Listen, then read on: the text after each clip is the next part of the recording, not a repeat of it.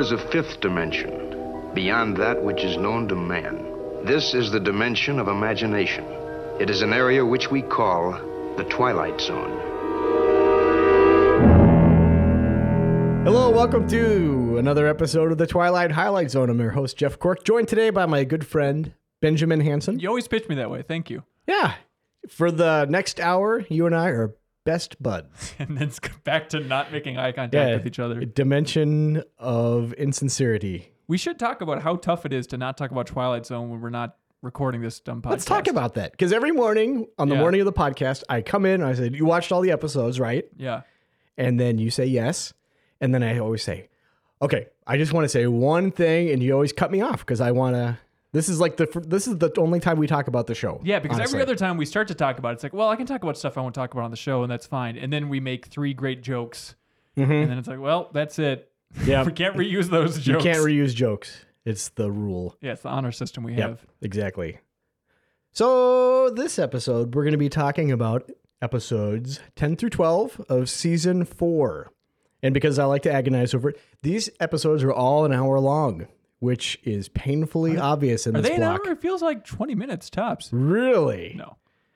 Well, I think these feel maybe shorter because it feels like 2 half-hour episodes smashed together. Maybe half-hour episodes you've seen before smashed together. Yeah, No Time Like the Past, the first one we're talking about in particular, is a lot like that. Let's talk about that episode. Okay. All right, in this episode, we've got a time traveler. Starts out strong. Starts out real strong. This is the craziest time machine I think I've ever seen. So it starts out, in this futuristic setting, but I don't think it's supposed to be a sci-fi setting. Like, they make it clear it's still the 20th century. Right. So it could be like their version of the 90s or something, but it's like basically the set from The Obsolete Man. Exactly. It's a giant empty room, but it's a big, huge, like, cylinder. And on the top of that, there's like a ladder you can go up. On top of that, all kinds of knobs and dials and things. And then there's these 2 wires, Christmas light things. That look They like kind of currents. They're like descend down to the floor in kind of a V shape, and where they meet is a spotlight. Okay, and we meet our friend Paul Driscoll, and Paul Driscoll has had it with this 20th with century. humanity. He says nuts to this business in so many words, and his good friend is like saying, "You know what? Are you sure you want to go through with this?" As though they've never had this conversation before. That's what I like about this episode. Is it starts out and it feels like the middle of another episode. You think so? Because they're just like in the middle of this debate about, whether or not the 20th century is worth saving. Yeah, it really throws you in, and I appreciated that. Interesting. Well, I feel the exact opposite way. Please share. Because it may feel like they're throwing you in the middle of it, but then Paul totally sets the stage with this conversation that you think at some point they would have had before, because Paul's like, let me level with you. Here's what I think about humanity. And he may as well just say humanity is a bunch of poop, because he's talking about sewage and cesspools and all that kind of stuff. So the idea is he's going to fix the 20th century. He's going to repair it. That's where this starts, right? He's going to go back in time to fix some problems. All right. Number 1. Where does it go? Number 1. Well, obviously, if you're going to go back in time to fix some problems, he goes to Japan, to Hiroshima, right before the bomb explodes, right? Like half an hour before his timing is not great, because it starts off, the policeman comes in, or like a big head honcho, maybe the police chief, we'll say. He's like, all right, you were arrested. Tell me what's going on. And Paul is like, okay, here's the deal. I'm the voice of history. I'm the voice of history. You got to listen to me. This place is going to be blown apart in about half an hour or so, like almost immediately. Again, his timing is a little too close for my taste. And he's like, best case scenario, you can get thousands of people out of the city if you really listen to women me. and children. You have a time machine. Go back further. Better yet, go back earlier and stop them from bombing Pearl Harbor. I don't want to say they started it, but I'm just saying you can go back so much further and fix this. Well, fortunately, he goes back some other times too. We'll get there. Okay. And the guy's like, you know what? I really don't believe you. I'm going to send you to the military commanders. You could talk to them. And he says, you know what? The commander, or the Japanese guy, says, now let this serve as a lesson that the enemy has mercy on you. And Paul, thinking on his feet, says, and maybe if you survive this, you'll look back and think the enemy had mercy on you too. And then they walk away. Suddenly a flash of light. Oh, the guy looks at a picture of his wife and child. Flash of light.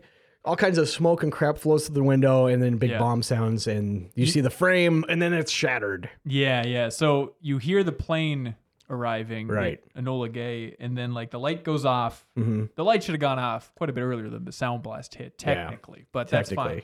It's Twilight Zone, and then it's like a normal bomb destroying the house. Oh, that's because they said, this is a bomb unlike any bomb you've seen before. This is right. And they're like, we just got a phone. They get a phone call, and it's like, it's just one bomber. I think we can handle one bomber. One B-29. It's not going to be an issue. Exactly. But, I mean, you'd like to be angry with the Japanese commander for not listening to this guy since he's theoretically the protagonist of this episode. But, like, I'm totally with him. Like, I don't know what this guy expected. To just have just a random American walk into the Japanese headquarters and be like, you need to evacuate the city. Like, there's no way this plan would ever work. This guy is just an idiot. Throughout this entire episode, he's an idiot. Right. I think that this also shows that joke where the one person says something to the effect of, hey, talks about how they speak another person's language, and then they reply by, haha, your blah, blah, blah is better than my blah, blah, blah. Sure. That's in this episode. So it's nice to know that, that wasn't something that just happened in recent decades. It's been around since the 60s. There we go. Time travel. So suddenly, then after that, we're in Berlin, 1939. I have no idea how Paul is pulling this off. There's a lot of questions about his time travel methods. Yeah. Okay. Berlin, 1939. You hear sounds of Hitler outside the window, and you see newsreel footage of Hitler. First archival footage that I can think of in the Twilight Zone that they've used. That dinosaur footage. That's true. But they didn't get a hokey actor this time around. They actually used real rally footage of Hitler. Yeah. You think they could have gotten one of their seamless stunt doubles to stand there and wave at a crowd, but no. They'd be better off getting the claymation dinosaur and just putting a little mustache on it than going back to one of their fake actors. Yeah. So anyway, Paul is just like, okay, he goes, looks out the window, sees it's Hitler, gets his gun already. It's like So there's the thing. Okay. Can he travel back in time with his gun? I was wondering the same thing, because he's got different outfits too, you notice? Yeah. I want to see his preparation for the time travel, because it's like he has everything he needs. They have an hour to work with too. They could have shown us some But it's of just this. like whenever he travels back, it's just a close-up of his face, and then there's like a watery effect over the screen, and then he's like, well, here I am, and I have everything I need. Exactly. At any rate, he's looking down the scope, and then ding, ding, ding, knock on the door. That's a ding, ding, ding. It's the sound of a knock on the door, apparently, in Germany, 1939, before they fixed that. Ding is German for knock. Ding, exactly. So he's all flustered. He's like, come on. And it's housekeeping, got some fresh new towels, so he runs over and puts his gun away. Answers the door. It's the lady. She's like, well, what do you think? All these floors are booked. Everyone wants to get a look at the Fuhrer. Boy, I'm so happy for this new Germany. Isn't it great? Yeah, and then she notices his accent. Where are you from? From America. Well, what do you think of this? I don't have an opinion. He's like, well, America is impartial. Neutral. Yeah. So then she's not into that answer, and he rushes her out. So he again goes back to the gun, looks. You see like the crosshairs. Really taking his time. It's cool he put the crosshairs effect over the archival footage. Yeah. That's pretty impressive. Exactly. Technology. Pulls the trigger, and it's like a dud. And that's not a dud. It's like he didn't put a bullet in the chamber. He did. He did? Yeah, remember he did, and it's like, and then he ejects it, and then he puts another one in there, and he's getting ready, and then at the door, hey, open the door. It's the German police. Ding, ding, 2 German police here. So, yeah, they break down the door, and then he's gone. Then they can't find it yet. But then they find the gun. They're like, oh my God. They realize like how close they came. So at this point, I think this guy's a complete idiot, first of all, for blowing that and really taking far too long. He should have just been landed back in 1939, got the rifle, just bam, bam, bam, go for it, get out. Boy, I could kill Hitler so well. Why did he answer the door? He's like, I don't want to be suspicious because I'm going to be vanishing in a puff of watery smoke in a second. Exactly. Yeah. So at this point in the episode, I mean, this is moving at a good clip. Yeah. It's like, if this was the entire episode, just him jumping back through all these disasters, this is going to be awesome because nothing's more fun. Well, a few things are more fun than watching a guy go back in time and try and kill Hitler. That's good entertainment. And well, if you think that's great, wait till you see where he goes next. Okay. So he's on a little boat and he's talking to the captain and he's saying, look, you need to change the course. Okay. Just if if you adjust it like 5 minutes, we're going to be fine. Otherwise, we'll save thousands of lives. This thing's going to get sunk by a torpedo. Did you know what this was right away? Yes. Okay. You're much smarter than I am. Because at first it's like, oh, he's in an old-timey boat, Titanic. Yeah. Clearly it's in the Titanic. But then he's talking about the torpedo. I'm like, is he just lying to them? So that's what they called icebergs back then. Well, I don't know if he was like lying to them because like they'd be more apt to change course. And it's like, I really overthought this. Yeah. So the guy's like, well, you know what? I looked it up and you aren't on our records. How'd you get on this ship? And Paul doesn't have a good answer. And he calls the guards, and the guards on the boat haul him off. And he's like, you got to do it. And then the guard kind of looks like he has second guess about it. And then they go down the stairs, and then you see it's the Lusitania. And then you see the torpedo. Paul has a really good look at it as it's heading toward the boat. And there's a plaque that says it, and then it blows up. Then we cut back to the time machine. Isn't it Lusitania? What's that? Louisiana. No, I don't know. Isn't it Lusitania? I think it's Lusitania, isn't it? Lusitania. I don't have it handy here, and I'm an ignoramus with these kinds of time travel things. It's all right. So he blows that too. He blows it just like I blew the pronunciation of that seafaring vessel. So this is where it's weird, because after 3 attempts where he's done a pretty poor job or not really planned ahead much as far as a strategy for how he's going to change these things, he gets back to present day, talks with his buddy, and says like, well, looks like you can't change the past. It's immutable. Yeah. You can't change it. It's impossible. It's not that I'm an idiot. Trust me, it's not that I'm an idiot. It cannot be done. It is absolutely impossible to fire a shot at Hitler. So Paul is like, well, check this out. And he gives it like this book. And he's like, flip to page 90 something. And he flips it open, and it's like this old timey, it's like a woodcut of an old timey town with like those penny farthing bikes, and it looks dreadful. It's old. It looks like if you picture an old timey town from like the 1880s, that's it. So he's like, I'm going to go here to Homeville, Indiana. Beautiful. God's country. 1881. I'm going to go there. And suddenly his friend totally changed his course and is like, well, you can't do that because you could cause a chain reaction that just changes everything.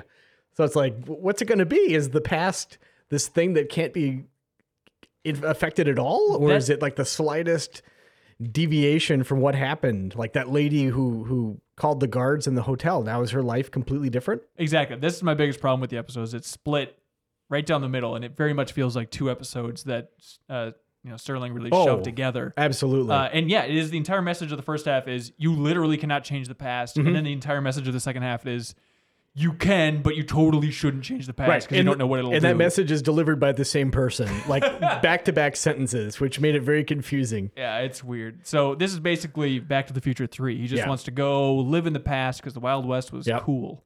So Paul steps on the time portal, gives the double FU birds to his friend who turns the knob, and he finds himself in lovely Homeville, Indiana. First thing he does, he goes to a saloon, gets a beer. It only costs a nickel. And he's so confused by that. This genius physicist cannot comprehend the idea that beer only costs a nickel. Yeah, but he did bring Earth money from that era, which was pretty good. Yeah, I was expecting a moment where like they looked at the coin and was like, oh, what is this futuristic nonsense? Yeah. But nope, none of that. That didn't happen. So he's excited. And he's like, and the guy says, are you from around here? No, you passing through? I'm thinking about settling here. And he's kind of excited. He walks by and sees a newspaper on the counter or on the table. And he picks it up and it's like President Garfield to visit.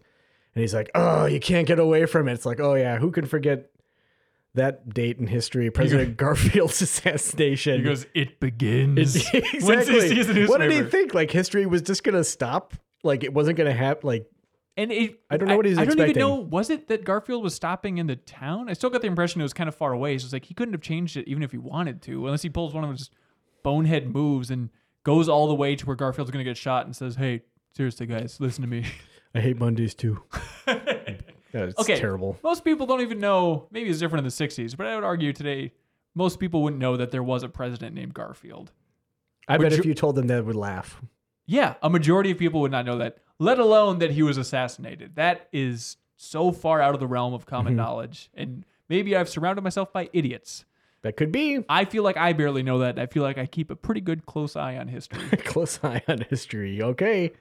So he says, he's shacking up in a boarding house. So he goes there and if you picture in your mind what the lady who runs a boarding house looks like, that's what that actress is. Just kind of frumpy, school marmy type lady. And she comes and she shows all the rules, no cigars, no women, except in the parlor, no cursing. You got to pay your rent on time.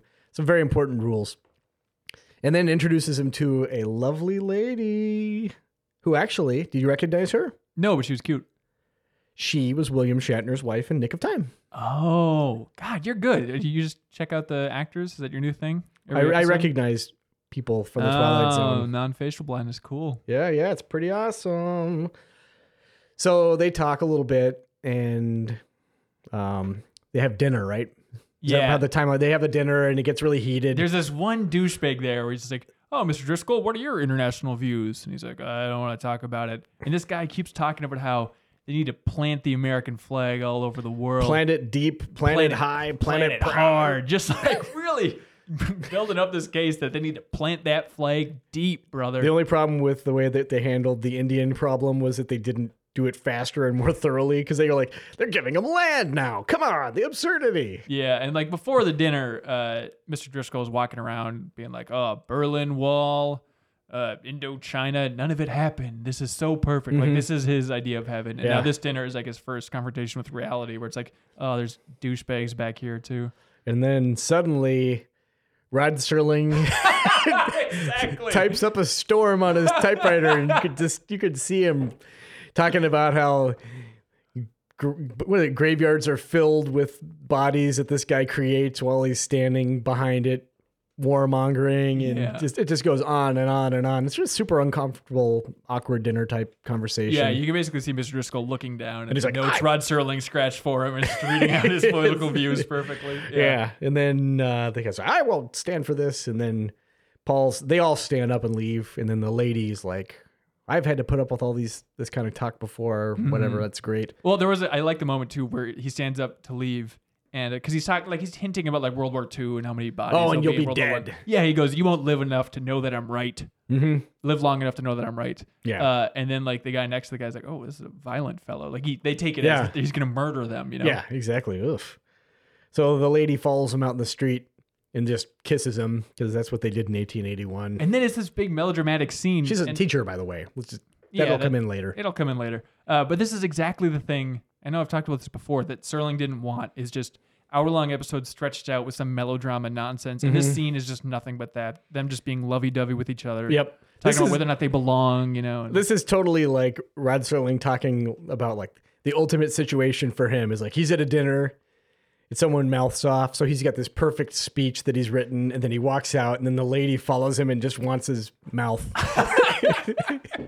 Put that sweet mouth on my mouth. So that happens.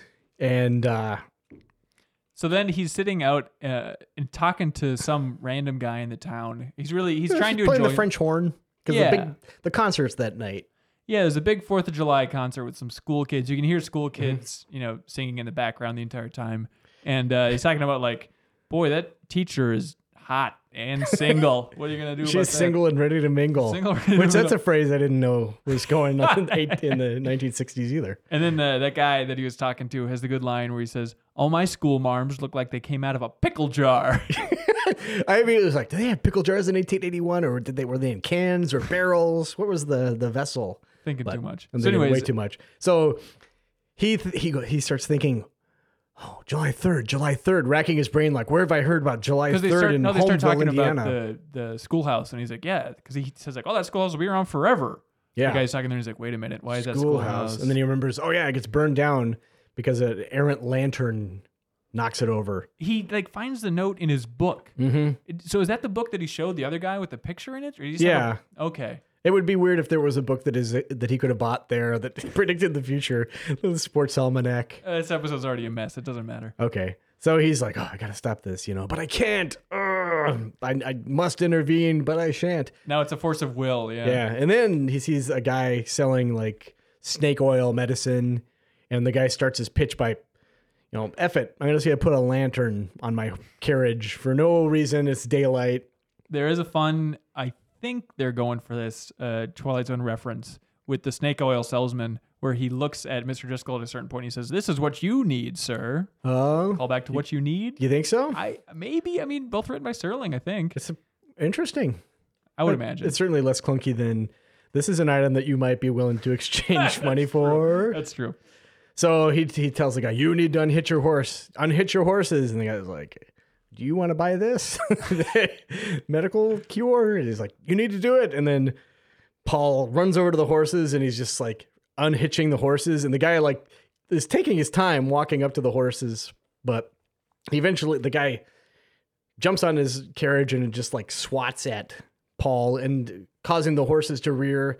And they zoom around the corner. The lantern flies onto the step in immediate flames. The step filled with oily rags in front of the school for some Exactly. reason. Yeah. Holy moly. Because in that accident, the school got destroyed and like 18 kids got hurt badly. So he prevents it. He caused it by, it's the old paradox or whatever, by knowing about it. He did it. It was him the whole time. It was him. It's also him that didn't shoot Hitler that whole time. Exactly. At that moment, he kind of realizes that he can't stay there. Past is the past. He's just going to cause things to happen. So basically, he realizes like the past he calls it like a sacred thing. Like we can't mess with it. Once it's done, we need to move on. Right. It's kind of like walking distance. It's exactly like walking distance. Yeah, it's kind of exactly like that. Also, this episode reminds me a lot of Last Stop at Willoughby, where the guy sees the old-timey town and wants to go back there. It's probably the same exact set. That guy with the French horn was probably still there. They're like, yeah, all right. And then it's also, which is the Buster Keaton one? Is it Once Upon a Time? Is that what it's called? Oh, yeah. Something like that. But it's also that thing of that guy wanting to live back in the 1800s, Yep. So anyway, he, through some mysterious mechanism, goes back to present day. And I think, doesn't he just say, "Out of hell with it"? Isn't that ultimately what he tells his friend? No, he's got quite a speech. Yeah? Well, you're all poo-poo. Exactly. No, he's going for it, and he says like, we can't live for tomorrow, or we got to live for tomorrow. We can't live in the past. Yada yada yada. And then the closing line is he just goes, "God, let there be tomorrows." Yep. Serling really wanted that to just be the gut punch of the century. Everyone would be talking to each other about this line, I bet his office was just, there's a pile in the corner of just broken typewriters. He would finish the line and pick it up with both arms and throw it like Donkey Kong. Done! Yeah. All right. So it's, at the end, I was just numb to this episode just because it got so boring in the Wild West town. Not even Wild West, I don't know what you call it. The old-timey town. Yeah. And it's like, for an episode that starts out so fun, just jumping around time, trying to stop horrible things from happening. Well, it's got to be difficult to keep pacing like at a steady clip when you start off with all these amazing things, right? And then purposely going to a place where nothing happens. That's like the whole reason he goes there is because it's like this super boring place. Yeah. Here's an interesting thing. Please.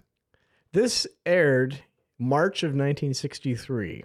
Is that around JFK assassination or months before that? Okay. So it's interesting because now when we think about going back in time and intervening, that's I would say that's like a top 10. Like Hitler is obviously way up there, but I'd say preventing JFK assassination, Abraham Lincoln, those are probably we've already seen the Lincoln in the top 10, right? So it's just interesting. They didn't even know that just within a few months, something was going to happen in that time period that future time travelers would drool over. That's true. Is there another one in the 20th century that you would gun for? Gun for preventing? Yeah. That whole like September 11th thing, maybe if there's a way to but that's not stop the 20th that. Century. Come on. What? It's not the 20th century. Oh God, you're right. How awful. You got to let that one slide. 21st century. Yeah. A 2-year technicality. Damn you. Let's see here. Y2K. God, if only someone could have stopped them. If you just came back and started screaming at yourself, "Get rid of your computers! Don't stockpile stuff. You're going to get so tired of chili." God, I remember my dad really freaking me out around Y2K. Really? Because we had like this little basement and it was just filled with like mason jars with old food in it. And he's like, a lot of people think some bad things are going to happen. Because I was 13. Wow. I guess at the time. So he's like, a lot of people think some bad things are going to happen and that we're going to have to stand at the end of our driveway with shotguns shooting our neighbors who are trying to get our food. But I don't think that's going to happen. But some people think that, just so you know. And like, just the idea, like, dad can tell 13-year-old son that. It's like, that'll really mess with your mind. You should have smashed all the food and just said, Dad, I'm going to tell there's nothing worth getting shot over here. We're safe. They don't want our asparagus from 15 years ago anymore. School marm looking pickles. All right. So Speaking of that, I give this one a 5. I gave it a 6. Okay. Yeah. Was it just that beginning half that really bumped it up, or? I don't consider 6 bumping up really, but yeah, it's just a pretty mediocre episode. I like the time machine. I thought it looked pretty neat. It wasn't a helmet, and I wish I knew how. Was his friend just like staring at an oscilloscope, waiting for like the pattern to show up to pull him back? I would like to have known how it worked. Yeah, that would actually be more interesting. Something. I mean, obviously they can't tell us exactly how time travel works because it's not real, right? Yeah. Have we established that? Is it real? No, it's totally It's not real. Okay. So, they can't go into the minutia of all that stuff, but maybe a little bit like, okay, when you're ready to come back, here's this button on your necklace, push it 3 times. Right. So that would have been helpful. I should go back in time. Oh. And I would like massage the final draft I would draw a big X through every one of Rod Serling's speeches. Well, that's the thing. I mean, I was thinking about why they couldn't keep it just him traveling through time, trying to stop these horrible things. Because like that seems fun enough to sustain for an entire hour. And it's like, well, maybe budgetary reasons, but like they're just seeing like one room in each place. It's not a crazy production. It's like you find a Japanese guy, put him in a room. It's like, oh, here's the head of the Japanese army. What are you going to do? Yeah. And it doesn't seem that tough, but it's just that drive for Serling's a writer. He's got to have his story arc, and it's tough to build one within that. I saw at least 2 of those old-timey bicycles being ridden simultaneously too. What? And that when they showed that town for the first time. Oh, okay. Yeah. Those awful penny farthings. Yeah. Anyway. So you guys want a 6, huh? Yeah. All right. Man. What are you going to do? All right. Next one is an episode called The Parallel. Mm-hmm. Also, could mean anything. Could be about parking. Could be about lines. Could be about a pair of L's. Mm-hmm. Really anything. We could go on, but this one also written by Serling. 2 back-to-back in 4 seasons, which is relatively rare. Yeah. I would imagine. Who's to say? All right. So, The Parallel. So this one starts out with a family. I think it starts out with the wife and the kid. And the dad. Is he there no, too? he's not there. Never mind. He's Whoops. not there. So they're just talking about their husband and father being an astronaut, and he's going off to do this great adventure to orbit the Earth. Mm-hmm. We then show the father strapped in a chair, which is PVC tubing, it looks like. Yeah, it's like a chair just tipped over on a floor in the middle of a living room. Like, I guess that's the... It's another really crappy astronaut chair in the long line of many crappy astronaut chairs. Well, this one, I would prefer the little butt foam to this dumb thing. So it's just a tipped over office chair in an office. In a giant dark room. We're like, spaceship. Yeah. They make it clear that, he's gonna orbit the Earth for a lot of testing, and he makes a point to ask the guy, like, hey, do you call my wife to make sure she knows I'm okay, yada, yada, yada. And the guy's like, yep, no problem. You're going up there, buddy. So... Rocket takes off. The family's watching on TV, and actually, there's a moment where like they're counting down from 10 to launch him into space, and the wife like can't take it. When it gets to 1, she like shuts it off because she's too scared. Which I thought was probably the sweetest moment of the episode. So goes on. He gets into outer space. He's communicating with station control, which is just like some wood paneling in a room, just like some people, some lousy knobs. It really didn't look great. He gets up there.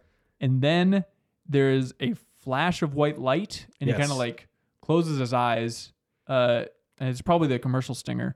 He then comes back, and he comes to, I should say, and he is in a hospital bed. People in silhouette are asking how he's doing, kind of hovering over him.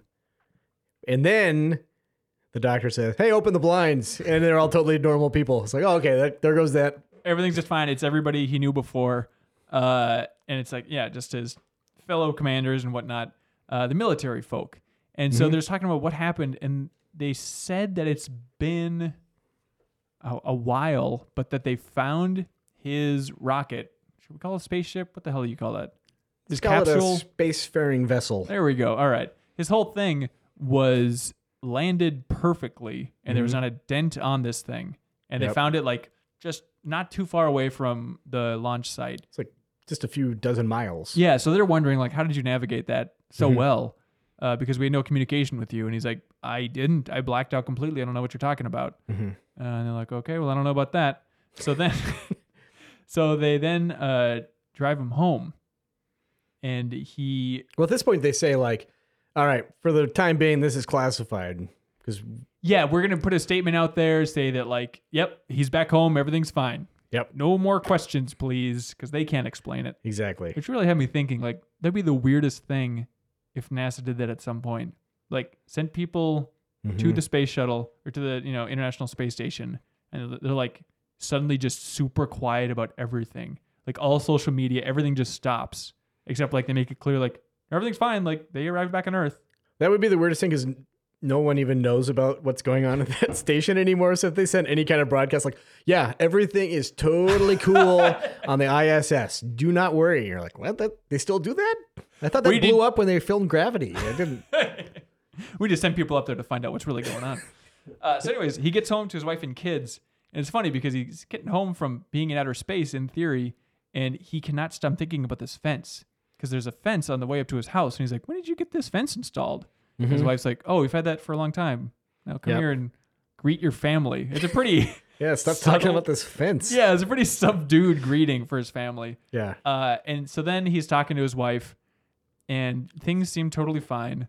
Yeah, and he goes upstairs, and he looks in the mirror, and the camera has a very dramatic zoom in on his pin on his coat. Yep. Like, we're supposed to know what that means. Am I an idiot for not knowing what that meant?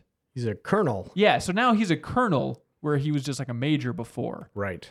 Did you know what that insignia meant? Did you know, like, oh, that automatically means colonel? I was pretty sure it was colonel. Oh, and then I was glad to have that confirmed.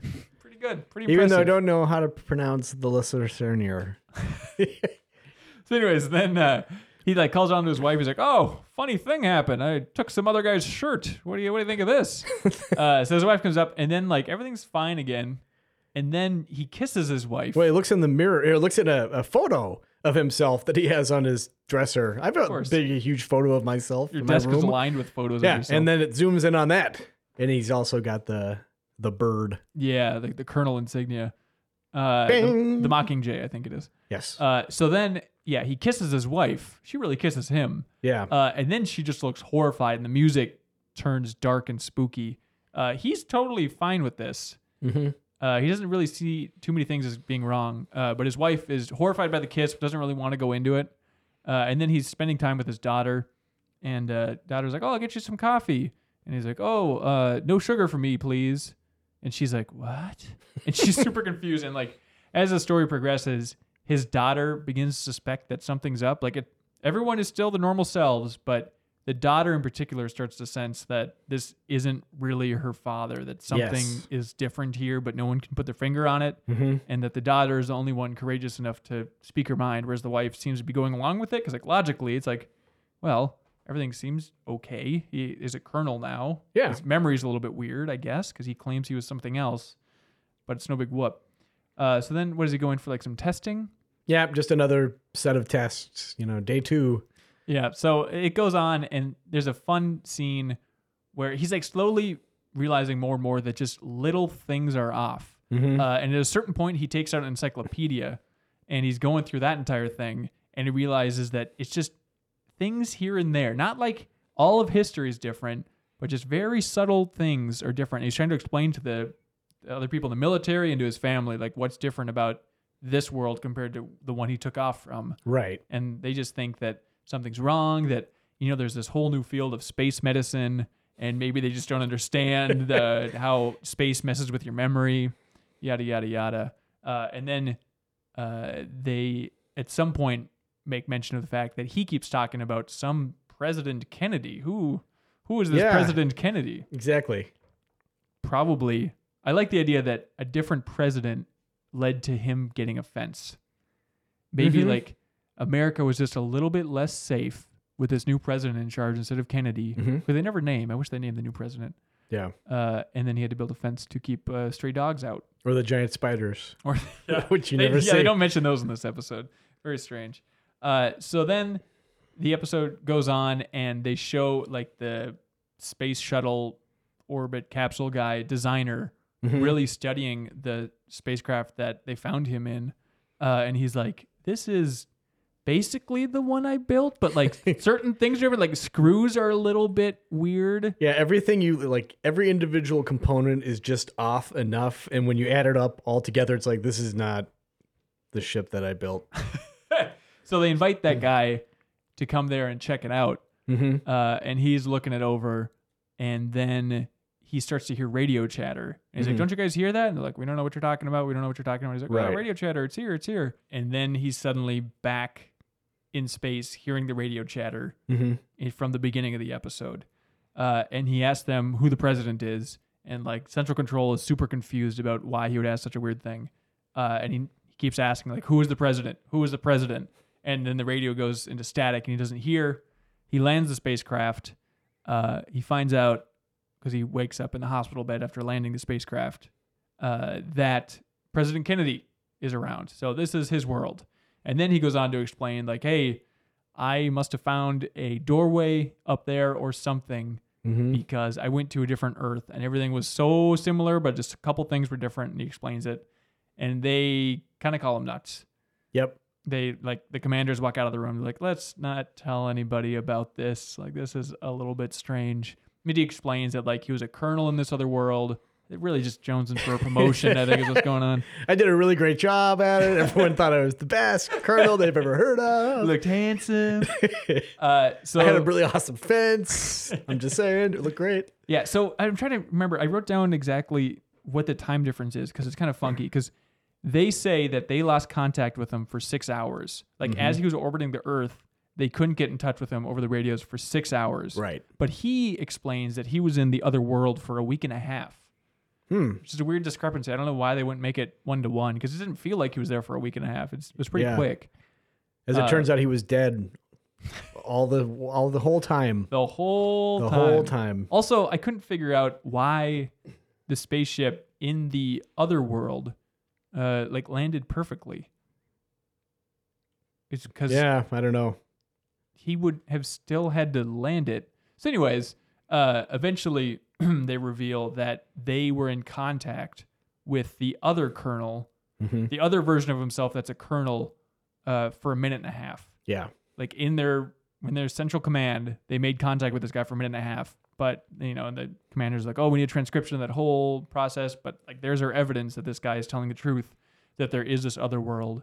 They didn't bring up the idea of there being more than two. They just make it clear, like, there's only 2 Earths, and I went to the other one, and this guy came here. Well, he didn't go there. Yeah. He just was in touch with them for a little bit. There's a lot of super vague things about this episode where it's like, I don't know if there is a strong logic. I don't think that there is. It's just a, ambiguous thing of a time difference, and then they were in touch with the other version of the colonel for a little bit. Like When the Sky Was Open, I think was so great just because everything was so vague. And but it lined up. It lined up. And this one is almost to the point of over-explaining so that you want more details to completely fill in the picture. You know what I mean? Like, well, there are more specifics in this one where you're trying to do the math on the time and stuff. That's what really threw me. I think that there's too much to work with to keep it from being like a really awesome mystery, but not enough to have any kind of conclusive explanation for what exactly happened. It just didn't feel really satisfying for those reasons. Yeah, I guess I can see that. I'm with you. Like when this episode started and he went to that other place, I was really excited because I'm like, oh, it's going to be like When the Sky Was Open. Like, right. Clearly they're mirroring back to that season 1 episode. And it's just, it didn't really end up being clearly as strong just because that episode's so amazing. But I did love just how restrained and subtle this episode was. Like when he saw that fence, I was fully expecting him to go up to his other family and be like, oh, it's me, Robert Gaines. And then being like, I don't know who you are. And then have like the It's a Wonderful Life thing for the 30th time on the Twilight Zone. But like, I love that it was just tiny differences. He even explains it one time. He's like, it's just barely perceptible things, but they add up and it's weird. Like my wife is suddenly the best kisser ever, but she recoils at my touch. She doesn't like when I use my snake-like tongue to dart in and out of her mouth when making out. That was always her thing. I don't know what the thing. I don't know why she's so disgusted by me. Yeah. But I like just how restrained it was throughout the entire thing. There were no big dramatic moments of him running around me like, oh, what's wrong with this world? It's like he's very logical about the whole thing, going through the encyclopedia page by page. Mm-hmm. Also, like, it's impressive that they're exploring parallel, dimension fiction at this point. I guess I would like to know how popular parallel dimensions were in sci-fi, because it seems like a fairly recent thing to me. I suspect that we don't know what we're talking about, because I don't think I personally don't read any sci-fi, so I can't say. Yeah. I like this episode though. It definitely, it's my favorite of the bunch. Not to spoil anything. Sorry, I Dream of Jeannie. But no, it's like maybe it's just because it harkens back so much to when this guy was opened. I connected a lot of love to it. Yeah, but it was just like a cool little mystery, and also I was expecting the big dumb Twilight Zone twist at the end of him like the episode closes with him with his family, except his wife has blonde hair, and he's like dun dun dun. Like, this is like something different, but like nope, it's like it seems like it's totally his world again. Yep. And Rod Serling says, "Why don't you prove that this didn't happen? Maybe the onus is on you." Yeah. Okay. I gave it a 6. All right. It seems low. Yeah. This one just felt overlong. Okay. I'm sensing a theme going on here. Yeah. All right. I gave this one a 7. Huh. Now, on the other hand, comic masterpiece, I Dream of Jeannie. So here we go. We start off in a curio shop. Opens on a mannequin, I might point out. Pans past a mannequin. A pans mannequin, okay. Which is interesting because who is the salesman? It is the worst part of After Hours. He's back. The super hammy shop director. Yeah, dude. who's also the guy from the TV crew on Mr. Dingle the Strong. That's right. So I thought he came back. This is his third and final appearance. Hopefully. It's that really goofy guy. Anyway, they're getting ready to sell some stuff. They're unloading a box of things from Iraq. One of them gets a couple of what the one guy calls them plaster vases, and the guy's like, salesmanship. You got to really talk them up if you expect people to buy them. Then he pulls from the box an oil lamp. It looks like junk, and he's like, well, the thing is, you just got to convince someone that they need it. Some poor sap, some idiot, essentially. Enter George Hanley, who walks in, doesn't know what he wants, and he's like, oh, here you go. And he's like, what are you looking for? And he's like, well, there's this lady at work, and it's her birthday, and he's like, are you, something kind of sexy? He's like alluding to this dress or something like that. We're not like that. We're not on that level yet. He's like, oh, here you go, oil lamp. So, perfect gift. And this is a character that Rod Serling describes as like normal, and that waiters serve his soups cold. Elevators close in his face. Yeah, that's exactly it. So he's the high pressure sales tactics work. He buys the oil lamp and he goes to work. He works at Twilight Zone office, which is a pretty great place. A lot of memorable moments have happened there. Mr. Beavis lives right next door. Miniature, yeah. Recent times. So everyone is coming back from lunch, and it's Anne, this vixen, the only lady who works there. It's her birthday. Man, she is a star of this show. Yes, she is. You remember her too. No, I don't. Oh my gosh. She was in The Chaser. Do you look these up every time, or you just genuinely remember these faces? I remember her very specifically. She's the girl that the guy forced her to, the entire point of The Chaser, right? Yeah. Yeah, she had a very distinct voice. Okay, sure. I can see that. Anyway, it's her birthday and everyone's crowding around. There's this really particularly obnoxious guy that works with George, and he's talking about he's never going to get the chili con carne again from this diner. It's the worst, and he just won't shut up about it. But whatever. All eyes are on Anne. He gives her the present, and it's some sexy little negligee thing. And she loves it. She's just really hamming it up, getting everybody's attention, and they all just love her. And then she kisses him on the mouth. Yeah. Meanwhile, George is just sitting at his desk, fuming. That oil lamp is just sitting there doing nothing. You can't see it, but we know it's there, right? So the boss comes and is like, "Hey, everybody, We're going to go to the tiki room and celebrate. Let's go. So they all get ready to leave. Like, they talk about promotions at that point, right? Yeah, exactly. There's rumors of promotions going around and all this stuff. Things are looking good at the company. Right. So, and George is like, bah, he just goes home instead. To heck with it. Where he has a loving dog. And boy, does he. 2 fish that he feeds and makes kissy faces at, which is right. weird. And now a lamp. So the dog barks at the box because the box vibrates on its own. George doesn't notice it because maybe he's too busy eyeing the fish. I don't know. Sure. He finally is like, okay, whatever. Grabs the lamp, looks at it, and is like, hey, this lamp is dirty. Rubs it a few times. Oh, every good genie story starts. Oh, my goodness. Puff of smoke and like some little sparkler effects. The genie's there. Larry Miller. It's just a guy in a suit, smoking a cigar. George is like, you're not what I was expecting. And he's like, hey, we changed with the times. I don't wear that crazy turban and vest and stuff. Still have to wear the, what does he call them? The velveteen mukluks, the pointy genie shoes. But it's like, all right, you know the drill. You get 1 wish. George is like, you're supposed to get 3 wishes. And he gets like, people were always screwing it up. So now we just do 1. They were just getting too greedy. So you get 1 wish, but I want you to sleep on it. So George is like, okay. And they kind of goes over the options. They talk about it a little bit. People usually want all the money, but that just causes problems. His strategy was like, what do most people want? Like, that was his first question for the genie. Yeah, and the genie's like, well, a lot of people want money, but that just causes problems because like phony charities and relatives and all these things. You just get a bunch of hassles. It's not worth it. And a lot of people want to be Hitler. Yeah, exactly. George is like, well, what about love? And the genie is just like, ugh. If you want love, go find it. I'm a genie. Yuck. I like that the genie's so horrified by that question. He's like disgusted. Yeah. It's like, he must get that every time. Is that really like such an outlandish request? Yeah. Yuck. I would think that I'm not a potion. Come on. I'm a genie. But really, what do you think of the most popular genie requests? It would be money and then sex, right? That has to be. Oh, then like the super genius. And I said more wishes. And he's like, nope. Gee, that's a technicality. You can't do that. So anyway, George takes the genie's advice and thinks, what would it be like if I was married to Anne, the office sex pot, but she wasn't Anne. She was America's sweetheart, a star of stage and screen. So we get to see what that's like. And long story short, it sucks. She's on set. They wrap this movie she's in. He keeps trying to kiss her, but she pulls away, saying it's going to mess up her makeup. Constantly complaining about the director, yelling at her. Yeah, it's just a miserable experience. And they get back to the house. They still haven't had their honeymoon yet.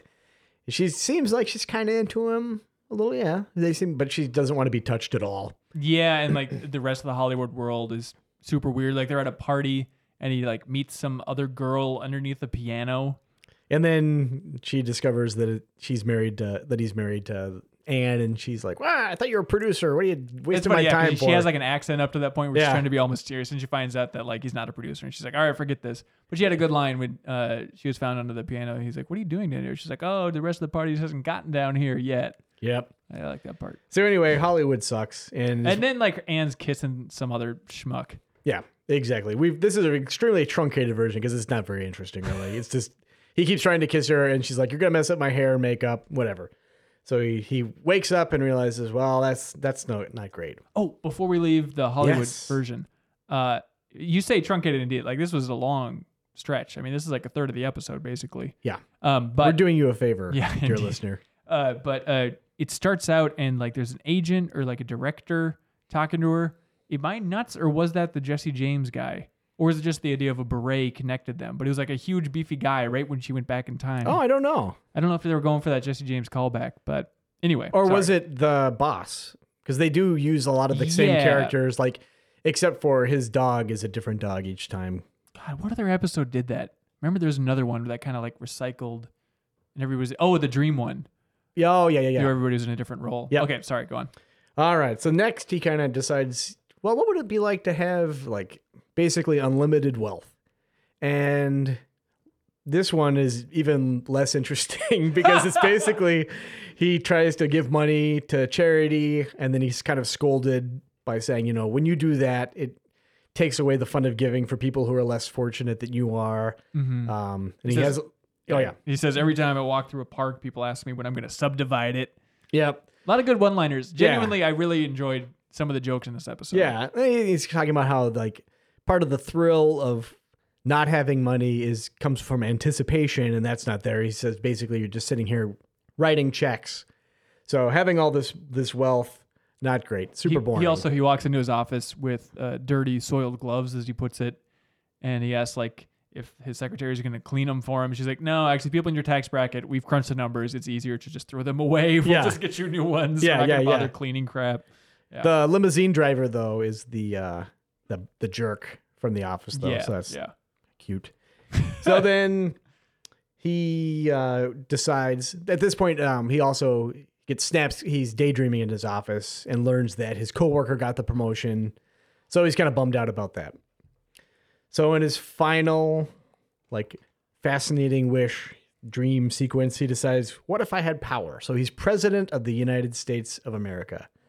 And lo and behold, that's a lot of signing things, moving things around. Women coming out of curtains. Yeah, he puts on like a poncho, like Clint Eastwood, and a fistful of dollars, and then suddenly he moves behind the curtain, and this lady is saying, "I just had to wait here all day so I could talk to you. You need to pardon my son." Yada yada yada. Yeah, and essentially he realizes he's powerless, and then there's a UFO invasion. And he doesn't want to make the call on whether or not to shoot him down because it's like the scientist versus the general, the classic thing of like, we need to study them. We need to shoot them. Yeah, what's it going to be? Are you with us or are you against us? And he's like, I don't want that kind of responsibility. That kind of power is terrible. Right. So then he has to make his decision, and he tells the genie the genie's like, well, what do you want to do? And he's like, okay. So then it cuts to a bum finding the lamp. Did you notice where he was finding it? In Twilight Zone Alley. In Twilight Zone Hobo Alley. Dead Man's Shoes, and also the end of He's Alive. Yep, exactly. One little street with the stairwell going up. Very popular spot. Yeah. And the hobo, of course, rubs it because what else are you going to do? And Hitler comes out. Hitler comes up big time. He's like 3 times the size of normal Hitler. Wearing shoes. Yeah. But it's a genie. He says, hey, you get 3 wishes.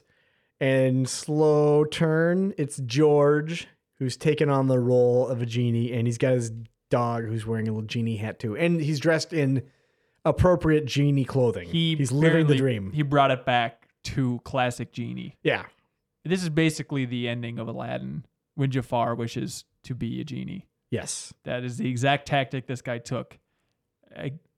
He was very happy with that. I think it was kind of like a miniature ending, but without any of the poignancy. Well, so do you think he freed the other genie? I think he probably consumed the other genie. Oh my god! Yeah, it's horrifying. Maybe there are 2 genies in there, and they're like tag team partners. I don't know. Could be. So yeah, that's apparently what he wanted the whole time, is just to give other people wishes. Just to be a genie. They never really established him as like a giving character throughout the entire thing. He was kind of just a nothing character. Kind of funny at times because he's kind of just a schmuck. Yeah. But that's really it. That was it. This episode was really boring. Yeah. And like in this abbreviated version that we're giving you, I hope you understand that like we might seem positive and like, the jokes, there were some funny jokes in there, but man, it wasn't a bad episode. It was just long. And it's such a weird concept to take, like, first of all, a concept they've already done in the Twilight Zone with, the genie. Right. Go back to that.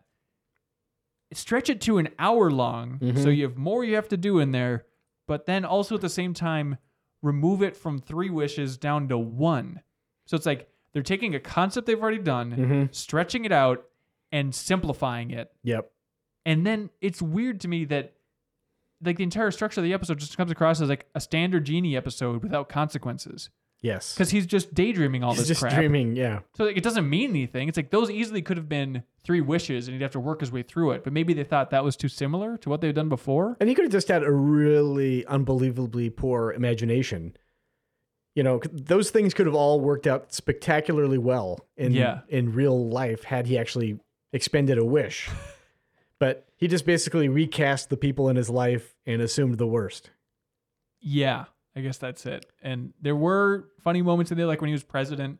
They're talking about like, the Boy Scouts of America want time to talk to you, but you also have to get your haircut. He's like, "Oh, talk to me. Cut my hair at the same time. We'll all get haircuts together. Yeah, It'll be great." I like that part. Yeah. So there are funny moments in there, but like an hour for 3 decent lines is just a rough ratio. It is hard to follow around a character. It's the same thing as the time travel episode is like, I don't want to spend time with boring characters. I don't want to go to a place that is boring. It's like, if that's like the defining characteristic in a show where you can do absolutely anything. Yeah. Give them superpowers. I mean, that's, I guess, what we saw, like him daydreaming and just being a schmuck in all these other situations that were pretty boring too. But yeah, I gave this one a 3. Really? I gave it a 5. Okay. I think that 5 is fair. I think my 3 is a little bit harsh, but man, like all my notes, I just kept writing again and again. Like, I am so bored. This effing sucks. I want to stop watching this right now. That's it, man. We this is already a long episode here. Woof. Well, I think we saved a lot of time with the genie episode. Yeah, we truncated that one as much as we can. But we have 2 more episodes of the podcast for season 4. Then the Franklins. Or does that include the Franklins? No. Well, that's a good... No, I guess it wouldn't. Yeah, so it'd be Franklin. So 3 more episodes devoted to season 4. And then we're back to the good stuff. Yep. In theory. All right. Well, thanks for tuning in. Subscribe to us on iTunes. If you like what you hear, give us a rating. Or don't. It's cool. We understand. If I had one wish, I would wish that you would. And you'd rate it highly. But what do I know? It could be a nightmarish scenario in reality. What do you think, Ben? Should we end this thing? Good Lord. I realize editing these, I think I fall into this trap a lot too, where it's like I always try and close things out by making a callback to one thing that happened in the block of episodes. And it's just like, we have become a stereotype of ourselves, Quirk. You could do worse. I think that if I had to stereotype us, I think 2 handsome dudes. There you go. They'd have a podcast. Staying late at work. There you go. That's us. All right. Thanks for tuning in, and we do appreciate it. Twilight Highlight.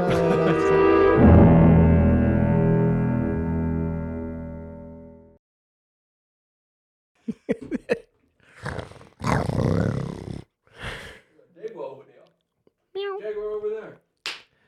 You over there. Ain't no jaguar like a jaguar party, because a jaguar party don't stop. Meow, meow, meow. Everybody say meow, meow. Ready? Yep. Hello, welcome to the... Yeah. All right, ready? Yep. Hello, welcome to a new episode. Welcome to a new episode. Welcome to new. Okay, here we go. Hello, welcome to the new episode. I can't do it. Hello, welcome to another episode of the Twilight Highlight Zone. Tim, God damn it. I was going to do some really fun stuff, and I totally blew it.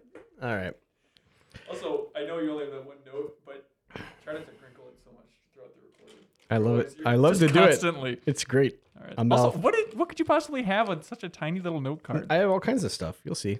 Is it like one of those cheat sheets? That's cool. It's like you get one sheet of paper, so whatever you can fit on there. That's exactly what my mama said. All right.